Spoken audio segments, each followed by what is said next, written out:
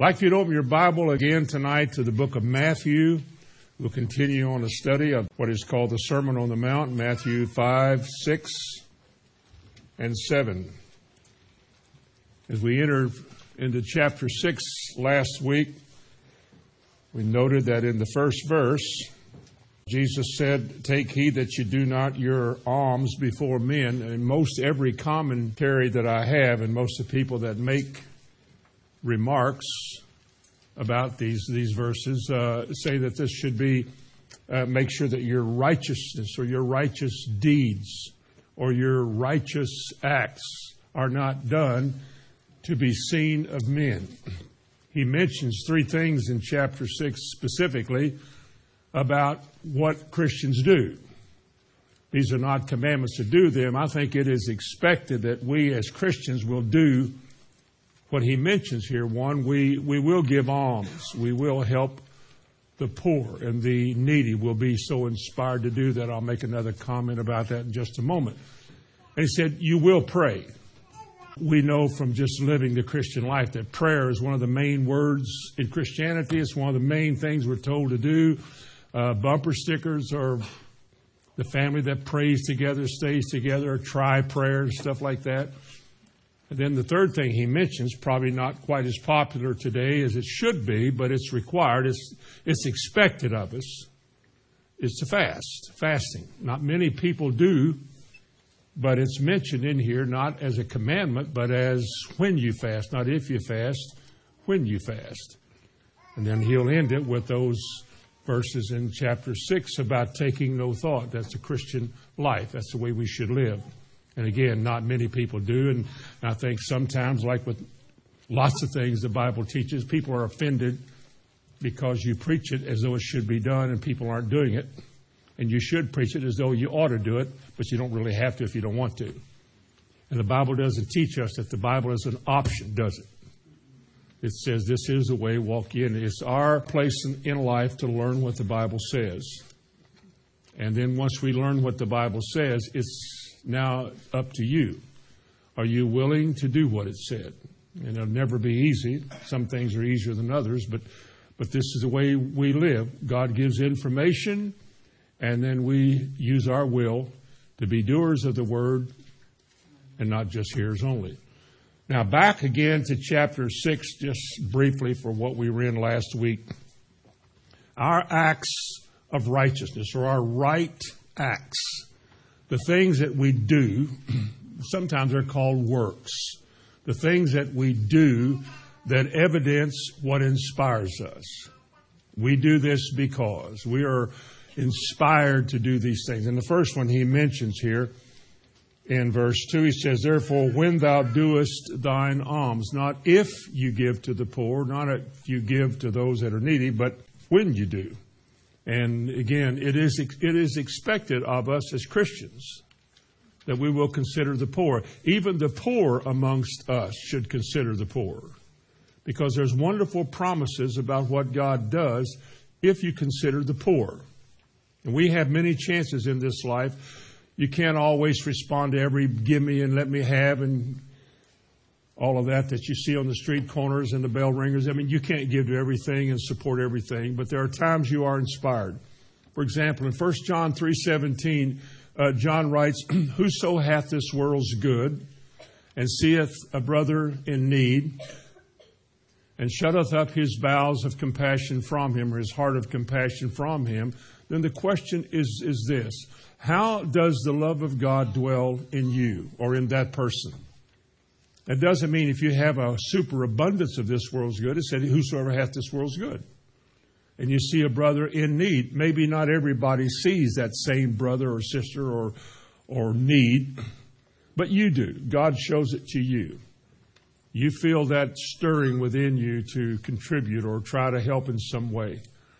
And this is one of the ways you show that you love God. Jesus said, "As you've done it unto the least of these, you have done it unto me." And you remember we read in Proverbs last week, in Proverbs 19 and verse 17, "He that hath pity upon the poor lendeth unto the Lord." Now, pity and mercy are, in some cases, same and very similar words. He that shows mercy unto the poor. The Bible said, he that gives, shows pity unto the poor, lends unto the Lord. And said, and God will repay him. So you really can't lose. It didn't say here, if you have this world's good and you have pity on the poor. He just says, if you have pity and mercy on the poor, then you will lend unto the Lord, and the Lord will repay you what you gave. It'll come back. Now, you don't give in order to get it back. You give because it's the love of God that provokes and promotes and motivates you. That's the reason you give. It's because of God. And another verse that says in Proverbs 28 and 27 we read last week, that says, he that giveth unto the poor shall not lack. See, the word lack is equated with the word poverty. When you're in poverty, you are below what you need. You have less than what you need. You're deficient. When you have your needs met, that's all there is. There's no more. When you live in abundance, you have more than enough. And I have heard people teach many years ago about giving your way out of poverty or giving your way out of debt. But sometimes the motive there is you're not giving because you love people or you love serving God this way, but you're giving as a sort of a selfish, carnal way to try to get more than you had before. But in any way, any motive that we have, God sees our hearts. He knows why we do what we do. He knows the reasons. He knows. Now, you notice, I didn't say this last week, but verse 3, but when thou doest thine alms, let not thy left hand know what thy right hand doeth, which is, you know what I said about that. Your hand doesn't have a brain, and there's no such thing as one hand knowing something another hand doesn't. Because your hands are only the servants of your mind, and that's what they are. Jesus said, if this one offends you, cut it off. You know what the story is. You have to take whatever measures you have to take to prevent yourself from being so easily enticed and seduced into sins. And if it's TV that's making you sin, you need to turn it off and get rid of it. If it's sports, the same thing. If it's anything, whatever is compelling you to turn away from God or disobey God in some way, you need to deal with it and just literally sever it or cut it off or sever yourself from it. And so he said in verse 4, that thine alms may be in secret, and thy Father which seeth in secret himself shall reward thee openly. It's good to know, as we said last week, that there are more than one verse about how God rewards an honest heart in giving and responding to God to give, and how God is willing to give to that person, reward them, or encourage them and bless them. The word secret here doesn't mean that always like praying in the closet. That doesn't mean that you have to go somewhere where nobody's ever been. You don't crawl up in the corner of your attic and write a check or get your money out and put it in a little bag you're going to give to somebody. Being in secret is just a way of telling us that God wants us to do what we do as unto the Lord. It's between you and Him. You know, a lot of people try to determine how much they want to give when they get to church. Well, let me see, how much money do I have in my wallet? You know, you should do that before you get here. Or how much you want to give to the poor, you should ask the Lord, what do you want me to give? How much, Lord, it's your money, what do you want? And those things, you don't have to ask somebody else. You don't have to do it so somebody else can see how much you did. Sometimes you can't avoid giving when people see and you give. I mean, sometimes we used to pass the offering container through the aisles, and you could see what people gave because you looked. Then they started getting those little bags you'd put it in, and then you had a number on it, and that's how they knew how much you gave in the office. But that was better in some ways than just making a show of what you're giving. And secret has to do with you giving in such a way that it's between you and God. And you give because of an honest and sincere desire to please God with your giving, especially in helping the poor. You will never get away from the poor. Jesus said you will always have the poor with you. But you can do something about it and demonstrate when you do the love of God in your life. Now, second thing in chapter 6 he comes to from verses 5 through 15 had to do with perhaps the most common subject in Christianity. The most talked about, most preached, most books written about it, maybe than any other topic in all the Bible. That's the subject of prayer. There's hardly anybody in the Bible who was of note that did not pray. Somebody who was spiritual, who did not pray. And we can read their prayers as we read Scripture. We read Jehoshaphat's prayer, Asa, Isaiah, Jeremiah. All these people prayed, and their prayers were recorded for us. And it is understood as Christians that if you're going to walk with Jesus, you're going to pray. You're going to communicate with God about something, because we're so limited as to what we can do about anything. We can do little things, maybe what people think, without praying, but there's so many things that we cannot do, that only God can do. There's some things that only God can fix. There's some things that only God can change. And we are made to be acutely aware in this walk of how little we are. And we read the Bible, if we're studious and if we're taught, we begin to see how huge God is, how abundant He is, the storehouses of heaven, and His ability to, as the omniscient God, to know all things at all times, at any time. He knows everything. There's nothing that He doesn't know. He can hear everybody's prayer individually at the same time. And you say, how can He do it? Because He's God. And so therefore, I don't have to wait for somebody else to get through praying so God will listen to me. But it is understood that as I live, I will pray. Remember, Jesus said in Luke 18 and verse 1, He said, men ought always to pray and not faint, draw back or give in. And most people do. One of the things that probably all of you have had a conviction about in your life is you don't pray enough. You don't pray enough. Because somehow we have a sense of duty when it comes to prayer.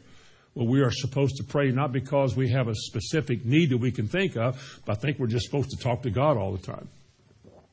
But there's more to it than that, and it wouldn't hurt if you talked to God a lot. But your motive, as it was in giving, it carries over in to prayer also. Your motive for praying, how you pray. Let's read beginning in verse 5. And when thou prayest, thou shalt not be as the hypocrites are, for they love to pray standing in the synagogues and in the corners of the streets, that they may be seen of men. Verily I say unto you, they have their reward. But you, when you pray, enter into your closet, and when you shut your door, pray to your Father which is in secret, and your Father which seeth in secret shall reward thee openly. But when you pray, use not vain repetitions as the heathen do, for they think they shall be heard for their much speaking. Be ye not therefore like unto them, for your Father knoweth what things you have need of before you ask Him. And verses 9 through 13 has to do with what we commonly call the Lord's Prayer. We'll get that next. Let's take what we've already heard so far. Let's begin with the motive of a hypocrite. A hypocrite is an actor. A hypocrite is a person who assumes a character that does not belong to them. They play like they're somebody else. They may look at a crowd of people. You can do this if you're a preacher. You can do this if you're a politician. You can do this wherever people look at you, wherever people listen to you. You are able to be a hypocrite, or wherever people are watching you. You can take the motive for doing some things you do, and you do it in order to gain admiration or to gain approval, or for people to look up to you and admire you and make nice compliments to you. I don't know how many in my lifetime, and it's been a many times, I've been in conventions and had speaking engagements with a lot of other men and been on a stage, and they usually have one particular man. I remember one particular man that would come up and pray and be told, wait till you hear this guy pray. Man, he can pray heaven and earth together. And he would come up, whoever the guy was, and he would pray, and he would take his time, and it was very dramatic. Oh, God, you know that your throne is... And he'd go through all of these things and finally get around to asking God for something. But it was sort of a little sermon and a prayer, a little recital of how much I know, and stirring up the people with a prayer. How many of you know that's not the purpose of prayer? God needs no information from us. There is nothing new to God. Amen. And there won't be anything new tomorrow. God knows everything, the end from the beginning. It doesn't mean we can't put Him in remembrance. We'll get to that in just a moment too. But there's more to prayer than a show. But a lot of people like the show. Oh, that was such a lovely prayer. Or going into the hospital room and praying for somebody. And the Bible says the only prayer that will work, the Scripture says this, there's only one prayer that you can pray, or one way you can pray any prayer and get results, and that's the prayer of faith. And faith is always a matter of a man's heart. You cannot believe something if it isn't, first of all, in your heart as a reality. Now, you can pray like you believe something. But what a man wants to believe and what a man actually can believe are not always the same thing. But people can go into a hospital room and have a needy soul there, or maybe their family or friends are standing around and they request a prayer from you, and you pray, and you know better than to just say, Father, I ask you to bless and comfort this person through this and bring them around. He wouldn't say it that way. I'm trying to make this kind of dumb. But you know you wouldn't pray something common like that because others stand around and say, well, that wasn't much for prayer. And you all know I'm saying this. You know it's true. That a lot of times there's an artificiality put into a prayer when others are listening. Years ago, I was asked to come to Moorhead, my alma mater, by Dr. Doran. He was president then, and they were having a graduation service. And the big gym where I spent too many hours, and they had all the people there, and the place was about full, and all the graduates are out there on the gym floor, and I'm up on this stage with a Mr. this and a big dog that and important person this, and next to me was Miss Kentucky. That wasn't bad. And she was a pretty woman. And then they said then a little bit of a thing, and I'm asking our brother Tommy Hamilton to come up here, or a graduate here. And Tom, I was a Tommy then too, I think. And he's going to give us the invocation or something. And I walked up, and I was so nervous. I knew better than to go up there and say, Lord, we need your blessing today, and ask you to do it in Jesus' name. And then go sit down. I knew you didn't do that. Because the whole world out there, when it comes to a religious event or some moment of they expect something more than just something common. And I don't think anybody in that whole gymnasium, maybe with the exception of my wife, knew how common I was and how ordinary I was. And I really did not know what to pray, but I knew better than to just go up there and make a little brief something about this or that. But true to my nature, Lord, this is a wonderful event, and many hours of study have come to an end, and now a world awaits these fresh new lives as they enter into it. That ain't bad. That's pretty good so far. See, we ask you this day to guide them through their life, and then my heart says they don't want God to guide them. Then here comes Hamilton out. See, and I pray, Lord, you bring conviction, and I ask you to save them, and then I thought, that's not what you're supposed to say. But that's where my heart was. And I thank you in Jesus' name. Amen. And sit down. And nobody said that was a nice prayer. Nobody said, oh, that was a wonderful prayer. Because, I don't know how to do the wonderful prayer. Every time I have been tempted to do it and try it, it was always lacking. But from God's side, looking down at us, when moments like this come, first of all, what would you pray for a bunch of graduates? What would you pray before a ball game? Which team's going to win? I remember out at school one time they asked me if I would pray before I said no. He said, you won't? I said no. Now, he didn't ask me why, because I would have said, I don't really know what I would pray. Because the way I've been taught, the gear that I'm in, is that the only prayer that works and what God holds us to is a prayer of faith. And if you're not praying something you really believe in, or you believe for sure is going to happen, or you can trust God for, then you're praying not unto God, but you're praying on the behalf of people. I've heard people pray before a NASCAR race, and I remember watching. I thought, what would you pray? I mean, there's Bud Dummer all over the stands in the stadium. The necks are redder than a beet. What would you pray? The only prayer that would be probably right is, Lord, I pray that you'll save this crowd. And the ones that go to church, well, I know I'm saved. I'll go to church. Anyway, back to where I was. Prayer is only right when it's unto God on the behalf of something or somebody which is in harmony with what God's Word says He wants. Anything else becomes artificial. And if you're praying to motivate people, or if you're praying for the sake of others, or if you're trying to impress people, then Jesus uses the word hypocrite, which is an actor. You're praying like you really mean something, but your heart won't let you. Even though your mouth is saying it, your heart's not saying it. And so your heart's not in it, but you know people like you to pray this way, so you're doing what people want you to do. And there's something artificial about that. But to a hypocrite, it's just something that you do because people like for you to do that.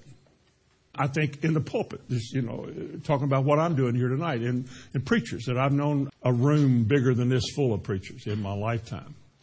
I know that the pressure's on so many of these people to perform. They must perform. They must keep people happy. They have to always be doing something it's just like your whole life is trying to do everything except preach the Word. Now, I know they do. I'm not saying that they don't. Some of them do. But there's such a pressure to please people. And no wonder the average pastor today out of a seminary into a church lasts, I think 3 or 4 years is all they can handle. Then they go get another kind of a job or something. Because of the pressure and the artificial people, the expectation that people have, what you don't have in your heart to do all that. But you try. And it happens in prayer so easy, because that's what Jesus is talking about. He's talking about our motivation, the thing that motivates us. He said in verse 5, when you pray, don't be as the hypocrites are, for they love to pray standing in the street corners, and they like to be heard of men. They like people to listen to them, and all of those kind of things. You know what the Bible says about hypocrites? You read Matthew 23. You remember Jesus said, you hypocrites, and you whitewash tombs, and you won't enter in yourself and won't let others go in, and you wash the outside, but inside you're dirty because you're playing a game with people. You're gaining people, but you're losing God. And when you gain people at the expense of honesty, he said, you've got your reward. Whatever they think of you is the only reward you're ever going to get, because there's none on the other side. And it's really dangerous. Hypocrisy is a very, very dangerous way of life. But Job 8 and verse 13, it says, the hypocrite's hope shall perish. His expectation shall never come to pass. He'll never get all the things he thought he should. The Pharisee said, I thank thee, God, I'm not like other men. I don't do I'm not like this publican over here. I fast and I pray and I give tithes. And he was just lauding all of his good works. And what Jesus said about him, when the other man broke down and said, Lord, have mercy on me, a sinner. Jesus said this, the one who broke down, the publican, he went home justified rather than the other one. Justified and right with God, talk about the same word. He said the one man went home and he wasn't right with the Lord, because what he did for himself, and he got his reward. He had nothing to do with God. He used God and prayer and all the ideas of God to promote himself, his ministry, or his church, or whatever. But he got nothing at the hour of his death. When it was over, it was done. What a tragedy that is, but it happens so much because you can get caught up in that thing of playing games with people's minds and gaining their admiration. So we're warned against that. He said, don't be like the hypocrites are, for they do this and they do that. Now notice verse 6. But you, when you pray, enter into thy closet. Now I don't know that he literally means a closet. If you want to make it a closet, you think, well, no, he said closet. Well, if he said closet, it's got to be closet. If you say it's not a closet, well, he also said cut your hand off. So let's go all the way with it. I think there's symbolisms here. A closet is a private place. We hear it in Psalm 91, he that dwelleth in the secret place.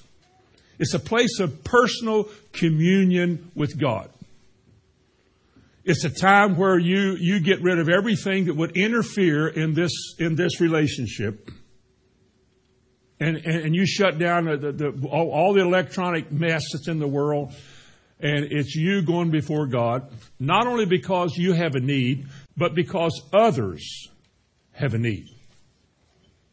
The purpose of prayer is not just for yourself. It also includes other people. Like the Bible said, pray one for another that you may be healed and so forth. So you go before the Lord, and I want this to be a good moment because it'll only happen once. And when it's over, it never comes back. Time keeps going. So I want to make the most right now and redeem the time. And I want to, maybe in the morning, maybe in the evening, sometime at noon, or sometime in the day, I just want, for however how long it seems necessary, I want to spend a little time with the Lord. Some people pray all day long. I don't mean constantly talking, but all day long you're thinking about the Lord. He's in all your thoughts. And you pray, you see things, you pray in the Spirit a lot. I know I do. I know a bunch of you do. And you're just in communion with the Lord all the time. It's hard for the devil to distort things in your life when you stay in touch with God. And it's hard for the devil to get you off the track when you keep God on your mind. And when you pray in the Spirit a lot, I don't think he knows what you're praying. Because he that speaketh in a tongue speaketh not unto men, he speaketh unto God. Howbeit in the Spirit, he speaks mysteries. And I don't think the devil knows mysteries. If he did, he wouldn't have crucified Jesus. We wouldn't have had that happen. So there's a way you can pray and stay in communion with the Lord that is good for you. The closet is a place where you go, where you are, that it's quiet. It's just between you and God. Nobody else can hear you. It's like, again, the secret place of the Most High, a place of communion, where as you dwell with the Lord, he will dwell with you. As you pour your heart out to God, he pours into you everything that you need in your life. Your tomorrows are better than your yesterdays. And God meets the least of us in those kind of places. Now, I know people who get in there with, or I've heard of people who climb in there with the shoes and shove all the coats and stuff out of the way, and they get in a corner there. But, I have to admire that, and so do you. You might say, well, that's not exactly in what he meant by that. That's the way they see it. That's what they believe is the ultimate requirement when it comes to prayer. It's like Romans 14. He does it as unto the Lord. It may not be the way you're doing it, but his relationship with God compels him to want to get in that closet and have that secret place and have that personal communion with God the way that he is. The closet doesn't mean we can't have group prayer. We've had prayer meetings, all of us, and been in churches all of our life. There have been prayer meetings where we get together and pray. And that's not exactly a closet, but that's not so much personal communication as it is corporately. We're getting together. We may have a need. Turn to Acts 12. Acts 12. We'll come back to Matthew 6 in a moment, but Acts chapter 12. And look at verse 5. Peter is in prison. If you don't know the story, you can read about it when you go home, but Peter is in prison. James has been killed, and Peter is next. In verse 5 it says, Peter therefore was kept in prison, but prayer was made without ceasing of the church unto God for him. Well, this is a group prayer. Now, verse 12, and when he had considered the thing, he came to the house of Mary, the mother of John, whose surname was Mark, where many were gathered together praying.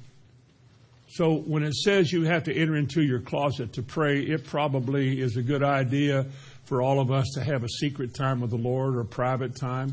But this was not a private time. This was we getting together and praying for Peter. Praise God for the baptism in the Holy Spirit, because we don't always know how to pray. I don't always know the details of what's going on, but God does. And the Spirit makes diligent search. And He's the one who, as we begin to yield to Him and pray in the language that He gives us, we pray according, as Paul wrote. You pray according to God's will. You can't pray wrong. You can't get it wrong when you're praying in the Spirit. It's always right. That's a good thing. Another thing that's not in private is when two of us agree on earth as touching anything that we shall ask. That wouldn't be a private prayer. But I'm talking about prayer doesn't have to be in a closet all the time. Because there's various ways that we pray. Various systems of prayer. Nothing is deeper, nothing is probably more important to you than you and your time alone in prayer before God.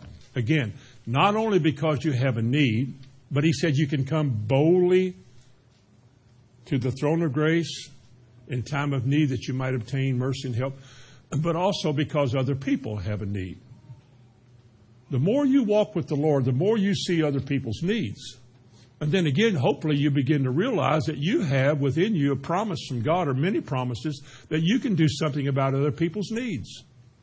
If you didn't believe that, you wouldn't pray for other people because you don't think you can help them. But the Bible says pray one for another, and James chapter 5 talks about praying for each other. Or the prayer of faith in James 5:15. The prayer of faith heals the sick. And we get together and pray, and as you pray privately, or we get together too, touching anything, it works. Jesus one time prayed, who taught this in the Sermon on the Mount here. He one time at the tomb of Lazarus in John 11. It wasn't a private prayer. He spoke out loud. They could all hear him. He prayed aloud. So we can't limit ourselves in some legalistic way to say that we can only pray in a closet alone and by ourselves, and if we don't, then we're missing God. Because sometimes that's right. You should. Other times you're together with a bunch of guys or girls and friends, fellowshipping at home, get a phone call. Somebody needs help. How many of you know you can sit around a table and pray for somebody? I mean, you can press in for things like that because prayer sometimes does require pressing in. But here's a warning in verse 7. Go back to Matthew 6 and verse 7. But when you pray, not if you pray, but when you pray, use not vain repetitions. Vain repetitions, vain repeatings. Vain repetitions, it characterizes, as one person said, it characterizes wordiness. Wordiness, lots and lots of words. Maybe eloquent words. But vain repetitions characterizes wordiness. Much talk without content. Repeating the same thing over and over again. Christians do it all the time. And are greatly offended when you tell them that that's not the way God taught us to pray. But they are offended. But they do. They pray about the same subject over and over and over again. And one has to wonder, at what point do you believe? At some point you have to believe. Anybody can ask. Asking is worldwide. Petitioning, requesting, inquiring, praying. Talking to God. People do it all the time. Some people pray for hours. How many people, when they pray, believe that what they're asking for, God will do it? They keep repeating the same prayer over and over again because they're hoping it'll work. Didn't Jesus say in that same verse 7, they think they shall be heard at the end of the verse? They think that they shall be heard. Why? For the much speaking. Well, what's the Lord say in counter to that? You're not heard because you speak a lot. You're not heard because you use a lot of words. It's the prayer of faith. The Lord's Prayer, He showed us here, is on what, 63 words? It's not words that move God. It's not lots of words that He wants. It's just a prayer of faith. Believe what you pray. Again, if we prayed some of the things that we ought to pray, the way it should be prayed, it would be very brief and to the point. What if we got together and had a big banquet, and I was asked to pray, as most preachers are.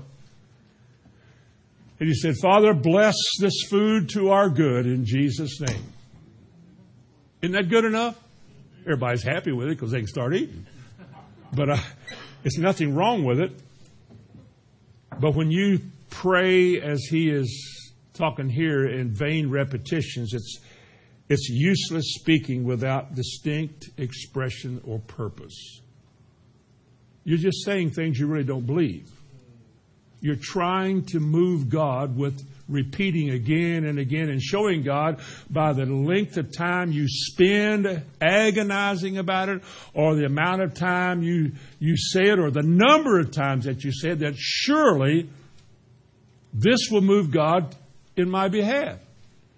And as has happened through history, when God did not answer that prayer as they bombarded heaven, and God did not answer that, they changed their theology then to fit an experience. And their experience becomes their theology. Well, you can't say just because you pray that God will do it, because we prayed all night long and all day long and God didn't do it. God could, God has, but he might not. So you just have to pray if it be thy will.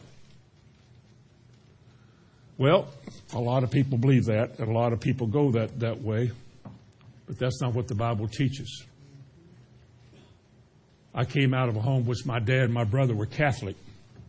And I had many opportunities to go to the Catholic Church with my dad. I always thought it was interesting to go in there and look at all the stuff on the walls, all the statues and all the different kinds of things in there. And I never did know what knee to genuflect on when we went down there to the pew, because they genuflect, and the holy water out front, and the cross and sign of the cross, all the symbolism and the stuff that goes with the Catholic faith, the Catholic belief system. But I know when I get down, my dad would get down to the pew. They have a little kneeling thing in each pew. The ones I was in had a kneel rail. And you could sit in your seat and you'd kneel on there, and you had a little padded thing. You put your elbows there, and they would pray the rosary. And many times on those beads, they had each certain beads was a Hail Mary. And they would say, Hail Mary, full of grace, the Lord is with thee. Blessed art thou among women. Blessed is the fruit of thy womb, Jesus. Holy Mary, Mother of God, pray for us sinners now at the hour of our death. You grab the next bead. Hail Mary, full of grace, the Lord. And then you get to where you're speeding up because it's taking too long. I'm telling you what I saw. Hail Mary, full of grace, the Lord is with thee. Hail Mary, Mother of God, pray for us sinners now at the hour of our death. Hail Mary, full of grace, the Lord is with thee. And then it finally got in tongues. They were sincere. I'm sure my dad was sincere. That was all he had. That was that form and that kind of ritual or routine he had was all he had. There was nothing more. There was nothing else spiritual in his whole life but that moment of saying the rosary. And Catholics are encouraged to repeat that prayer over and over and over and over again, especially during duress. I asked a Catholic nun once, I shared that here, I asked a Catholic nun once who came forward, and she was saying something about what I had said. I had said something about, I'd mentioned Catholics. I said, my dad being a Catholic, he prayed the rosary all the time, probably every day. You memorize things like that, you can say it all the time. And I said, yet what a waste of time it had to be, because in John chapter 9 and verse 31, the Bible says that God heareth not sinners. And yet the end of that Hail Mary is pray for us sinners now and at the hour of our death. They've never known redemption. They've heard about it. They think that Mary was a co-redeemer with Jesus. The two of them together is what brought redemption, but it's never been in their hearts. Pray for us sinners now and at the hour of our death. When my dad was at his funeral in the Catholic Church, I remember the priest said, you all continue to pray for Jim. And of course, I'm sitting there thinking, it's too late now. It is appointed a man wants to die, and after this, the judgment. There's no purgatory. Our prayers ain't going to speed up his time in that place that you all think there is. But I wasn't going to say that in the middle of my dad's funeral or to him either. I'm just saying that rituals and traditions and religious routines that people buy into sometimes are nothing more, upon examination, than vain repetition. You are saying something you really don't mean. You're saying something you really don't understand. It's called rote. You've been taught man's way by rote. It says you memorize it. And you're doing what the system wants you to do. But you can do that with your bedtime prayers. How many were taught? Now lay me down to sleep. I pray the Lord my soul to keep. If I should die before I wake, I pray the Lord my soul. It's not like a rap song. Now I lay me down to sleep. I pray the Lord my soul will keep. If I should die before I wake, I pray the Lord my soul will take. Well, you can get saved and bypass that. But I didn't know that. My dinner prayer. Talk about vain repetition. I didn't know. I learned a prayer in Vacation Bible School as a little bitty kid, and that was my food prayer. Thank you for the world so sweet. Thank you for the food we eat. Thank you for the birds that sing. Thank you, God, for everything. Amen. That was my prayer. And if I was ever asked to pray at some big family dinner with visitors there, it just horrified me that I had to say something different. How? I wouldn't know what else to say.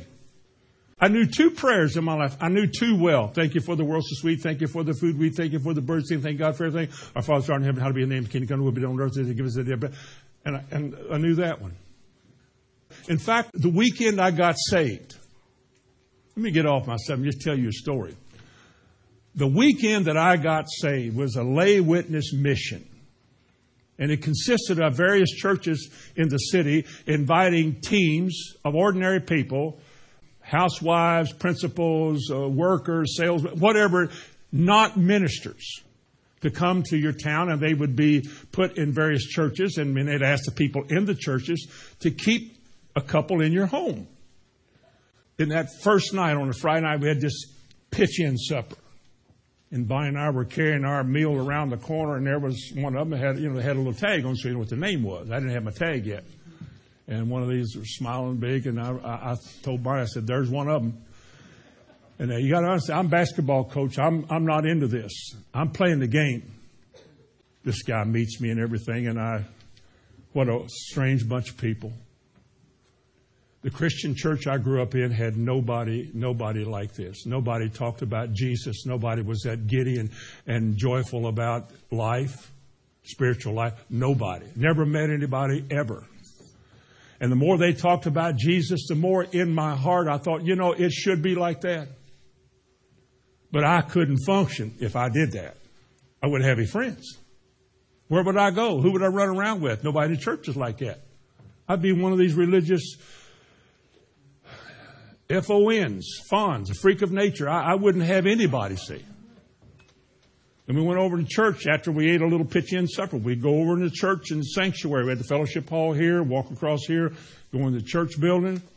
And some of these people were going to share their testimony. I'll never forget this. If I had, I wouldn't tell it. I'm sitting behind everybody. I want to keep an eye on this whole crowd because I ain't too sure about all these people. Sister so-and-so, they call her. Sister so-and-so. Is she a Catholic? Is she a nun? No. She's a regular woman. Sister. What do they call her sister for? Because she's a Christian.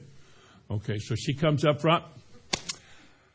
Well, I want to praise the Lord, first of all, for being here. I want to give thanks to our Heavenly Father for being so good to me. And I'm thinking, I ain't never heard nobody talks like that.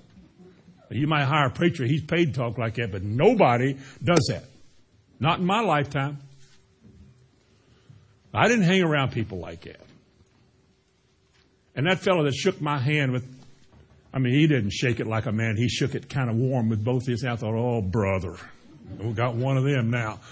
And I didn't go for that. I'm sitting in the back of the church listening to these people, and this guy heard a guy coming up the aisle. I looked around, and it was that same guy. He said, you mind if I sit here? And what I wanted to say was, go sit up there somewhere. And I scooted over just a little bit and let him sit down.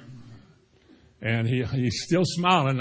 When I scooted over some more. You better not touch me, boy. You better not. And then he leans over. He goes, psst, psst. Now, see, I know how to be right. I was raised with a little bit of, I said, yeah. He said, I'm going to testify next. He said, would you pray for me? What would you have said? What would the least of you have said if somebody said, I'm going to pray next? Will you pray? What would you say? No? I don't know how? Nuh-uh. I just said what you said. Yeah, sure. And so this guy got up, his turn, he went up front and got in front. Crowd about this size. He stood up front there and he said, I'm Gary Overly from Kansas. And he said, before I bring my witness out, I want Brother Hamilton back there to pray for me. Oh, man, yeah. All of that. Now, you and I both know I wasn't going to stand up and say, thank you for the world so sweet. Thank you for the food that we eat. Well, I wasn't going to do that, not even with drama. You couldn't put it in drama. Thank you for the birds. You know why? Because none of that works. And everybody in there, when they said Brother Ham was going to pray, nobody had ever heard me pray. Not my Sunday school class, nobody. And I remember standing there thinking, two thoughts. One, I would like to kill you.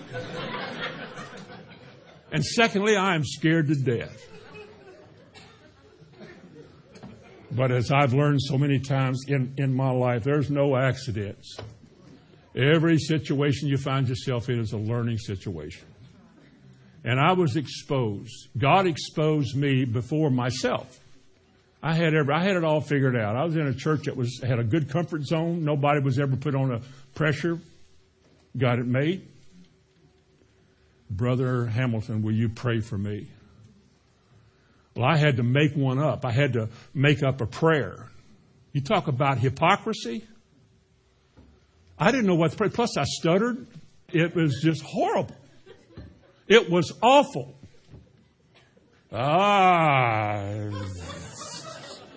Lord, yeah, Jesus' name, yeah, he's going to say something, and you help him. What do you say? Bless us, O Lord, in these thy gifts, which we are about to receive from thy bounty through Jesus Christ. That's what my daddy prayed for dinner table. Bless the Lord, these gifts about to receive. And it was it.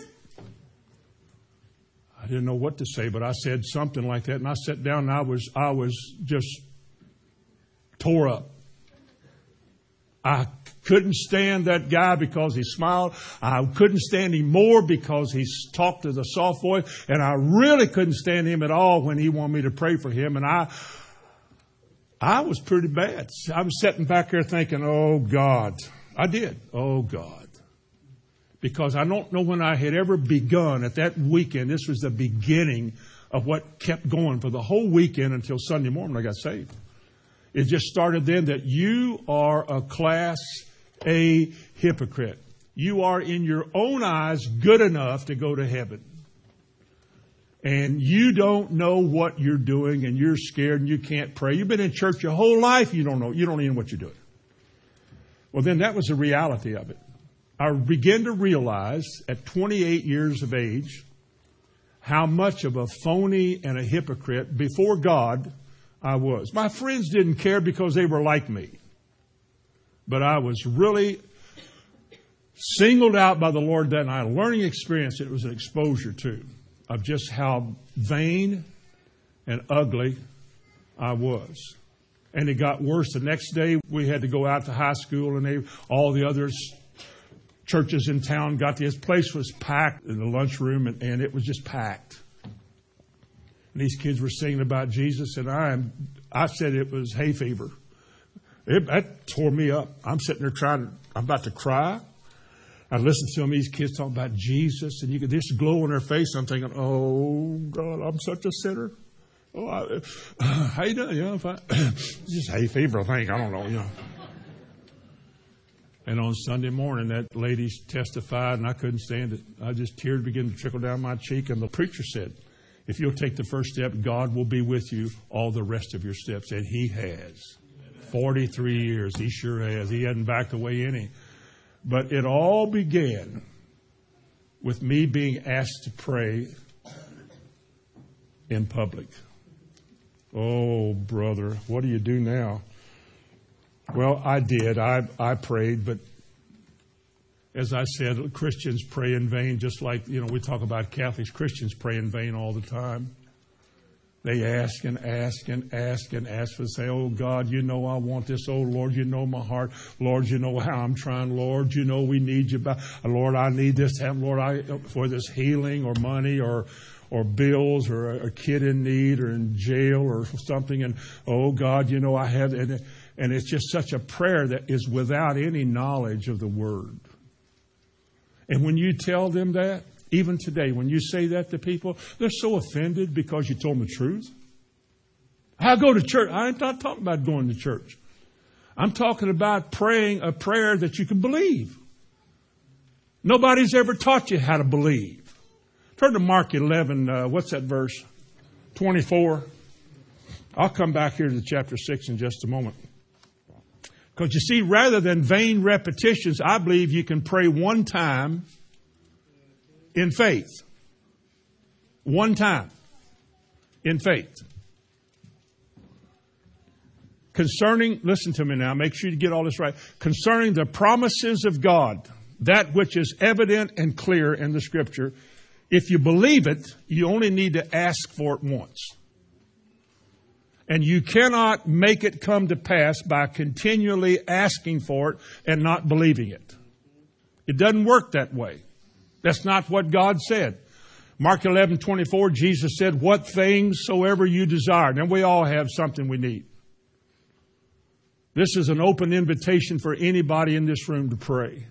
What things soever you desire when you pray, believe that you receive it. In the Greek means have received it, and you shall have it. Let me read in the World English Bible. It says, believe that you have received them. In the today's Christian New Testament, it says, have faith that whatever you ask for in prayer is already granted you, and you will find that it will be. Now, if I know when I pray for something, if I know that it has been granted when I ask, should I not also know that when I pray for something that God has promised, and Jesus said, when you pray, if you believe you've got it, you shall have it. Should I not believe I have what I'm asking for? Now, if I believe I have it, there's no reason for me to ask for it again unless I don't believe I have it. I don't need 10 people to agree with me about that if I believe I have it.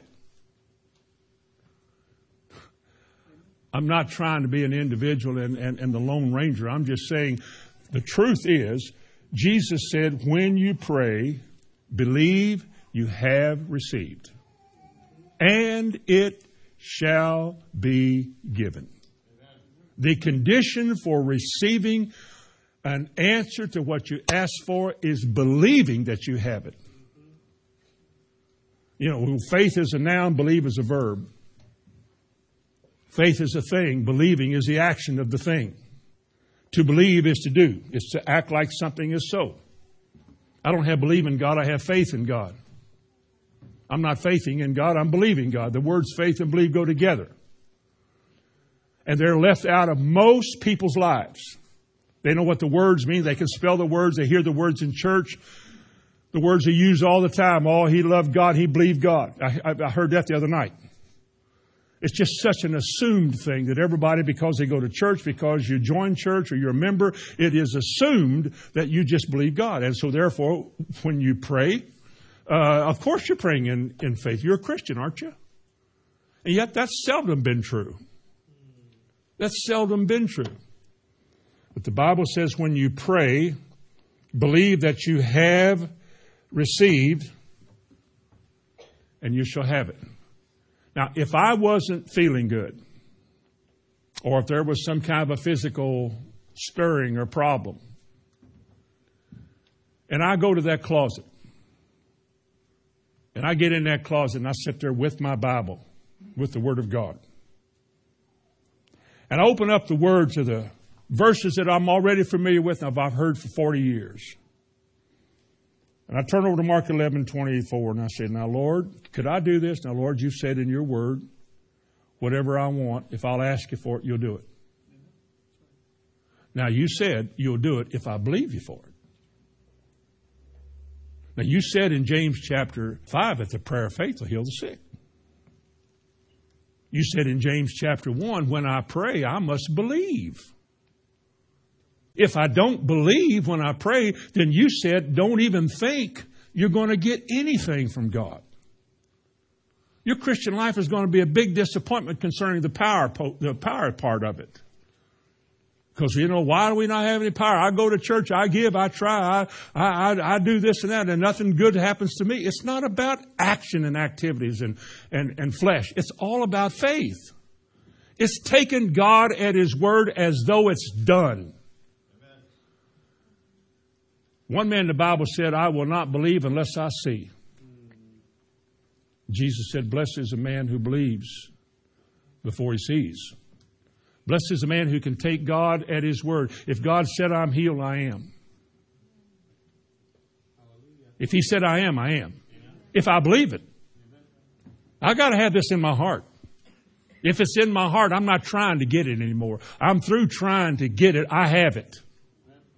My heart has embraced the truth that God says in His word that I am what He says I am. I can do all things through Christ. He is with me. He will protect me. He will keep me because He said He will. I'm simply going into that closet with an open Bible and I'm doing Isaiah 43:26 in that closet.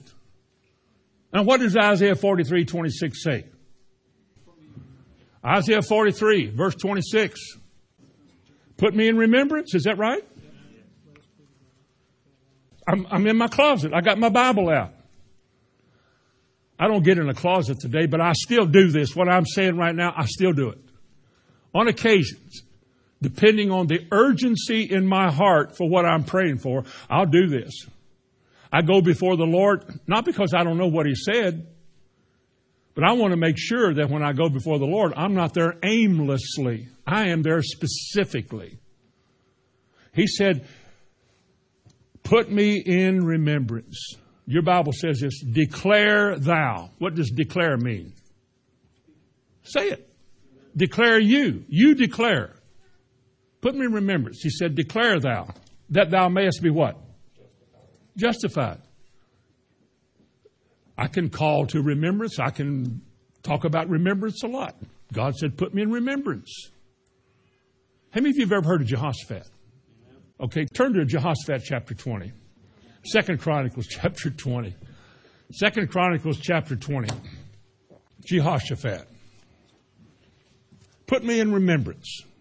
That's what God said. Remind me. Come before the Lord with words.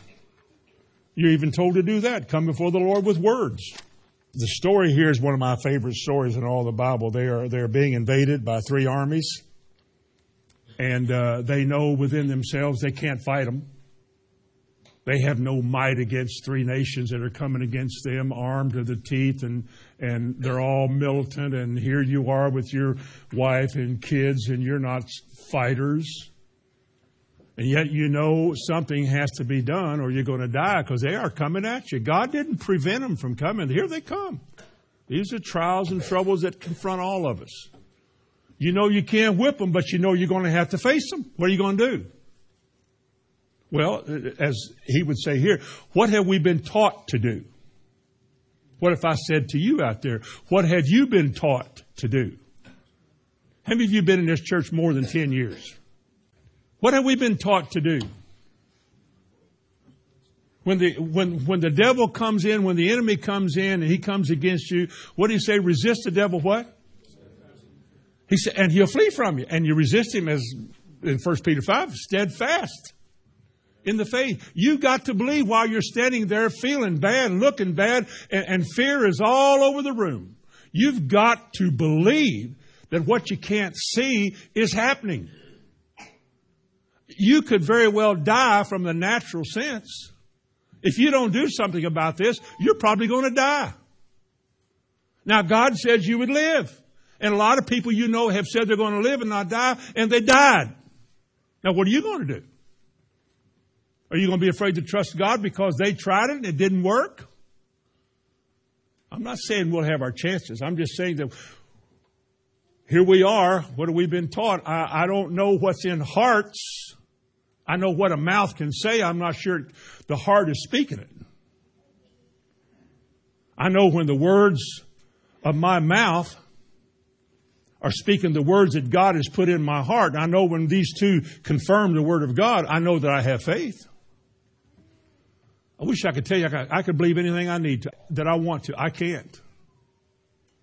There's a lot of times I'm so limited. I was in a hospital room last week with a brother. I walked in the room. When I walked in the room, just walked in the hospital room, he was in his bed, kind of propped up, and I thought, he's dead. First thought came to my mind, he's a dead man. He's not going to live. He's going to die. And, of course, the wife, we're believing for a miracle. And you're believing with us, aren't you? I don't think I said anything. Because I'm not going to believe. I want to believe some things, but there's some things I can't believe. Y'all hear what I'm saying? Yes. There's some things that I really wish I could and want to believe. I'd love to believe I could go down there to CoSara Children's Hospital and empty that place out. Just everybody be restored perfectly back to. I wish I could do that. But I know in my heart I can't do it. I know there's a lot of sick people left on the streets of Jerusalem when Jesus rose from the dead. They never got healed when he walked the streets. The apostles had a chance to heal some of them, but he didn't try to do that everywhere he went. I know I can't either. I am limited to what I'm inspired to of God. I know that. I've learned that through the years. I know when I'm believing, and I know when I want to believe, but I can't believe. There's no sense trying to play the game. Oh, yeah, praise God, he's going to live, not die. And you know in your heart he ain't going to live. And the phone call early the next morning was that he had died. And I wish I could say, I could lay hands on him. I think somebody said up there, well, why don't you lay hands on him? You know what I could say? It won't do any good. Well, these signs shall follow those that believe. They lay hands on the sick. Well, read the rest of it. And the prayer of faith will heal the sick. I don't know that I can believe that he's going to be healed, and I couldn't. I could pray, in the name of Jesus. I could do that kind of stuff, or what we're talking about. I couldn't believe he's going to be healed. But prayer is not going to work for anybody. Prayer isn't going to work for anybody unless you pray the prayer of faith. And we come to a time in our life when we're just not there. It's hard for us to admit we're not there. And you tell people that say, we're just pressing in, we're holding on to God, and we're moving in, we've been praying for an hour, come join us. You don't have to pray for an hour to pray the prayer of faith. What do you believe? And all them times you could have been learning what to believe. All them opportunities you had to be somewhere to be taught how to believe God. How to have faith in God instead of how to be a member of a church, how to be a mentor to the young men, how to do all these other things. You had a chance to learn how to trust in God with all of your heart. And now in a time of need, you can't. You don't know how. All you know to do is just pray. You got time, and you pray and you pray. And, oh, God, oh, God, oh, God. And Jesus said, when you pray, what does he say? When you pray what? Believe. That's what he said. If I did nothing else here, in the brief time we're on this earth, meeting in this cathedral here, if we did nothing more than accomplish one fact, that we have taught people how to believe, we did a marvelous work here. Because I still run into people today that I knew many years ago.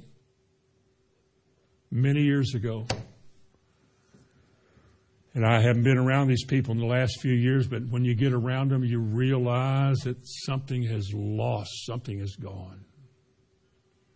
Talking more about your troubles and your problems or your blood pressure, you're talking more about this and I don't know about this. Do you know that blood pressure is subject to the law of faith? It is. And people take offense at that. And I'm saying, look, I got something better. This is good. This is good. Well, the whole point was to pray once and believe. And when you pray, if you believe, then you can start thanking God that you have something you can't see, because faith is the evidence of things not seen. What am I expecting to happen? I'm expecting for God to do what He said. That's called hope. Faith is what gives substance to expectation. Faith gives reality to what you can't see, because faith says, I have it. I don't have it because I see it. I'm not healed because I feel better. I'm healed because I believe. I'm blessed because I believe. This paid-for home I prayed for years ago, that doesn't make any sense in the natural, because I don't have any income at all. I live by what comes in, and I can't even get a job. I couldn't. There's no way I could ever have anything like this, but I can believe. Why can't I believe that? Why can't I believe for a house? Why can't I believe for a new car? I've had new cars. I don't mind driving old ones, but I can have a new one. How about a new suit instead of one at some other place? I'm not against buying something that fits, but what can I believe? I started asking myself those questions. I was by myself. I couldn't talk to the crowd I was running with. They couldn't enter into this.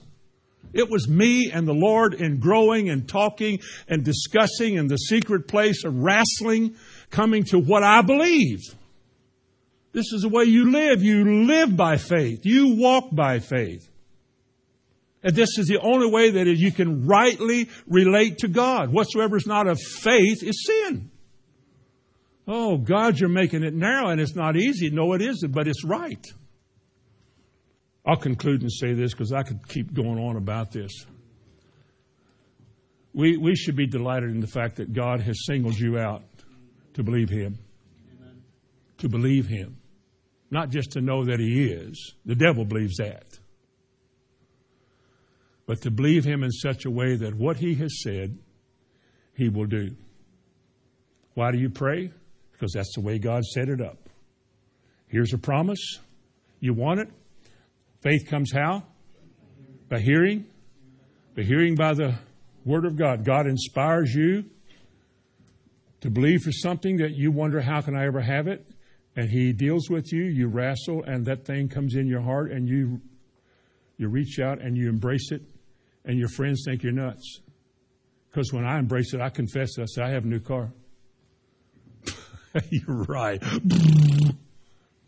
And then when it came in, everybody said, how'd you get that? I didn't say it's magic. I just said, I just trust the Lord. I just told you God would do it. Begin to heal people. Lay hands on people. They got to be healed. Because you believe it. Folks, this is what prayer is all about. It's not about you attracting attention to yourself. It's about you living in that place with God where He infuses in you the ability to take Him at His word and count on Him to do what He said. Amen.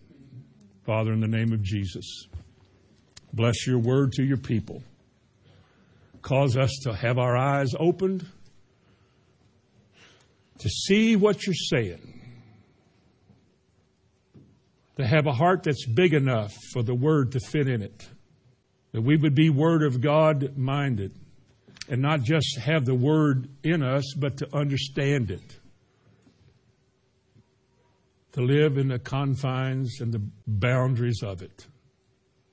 To find our delight in believing you. To know that you're in all of our tomorrows.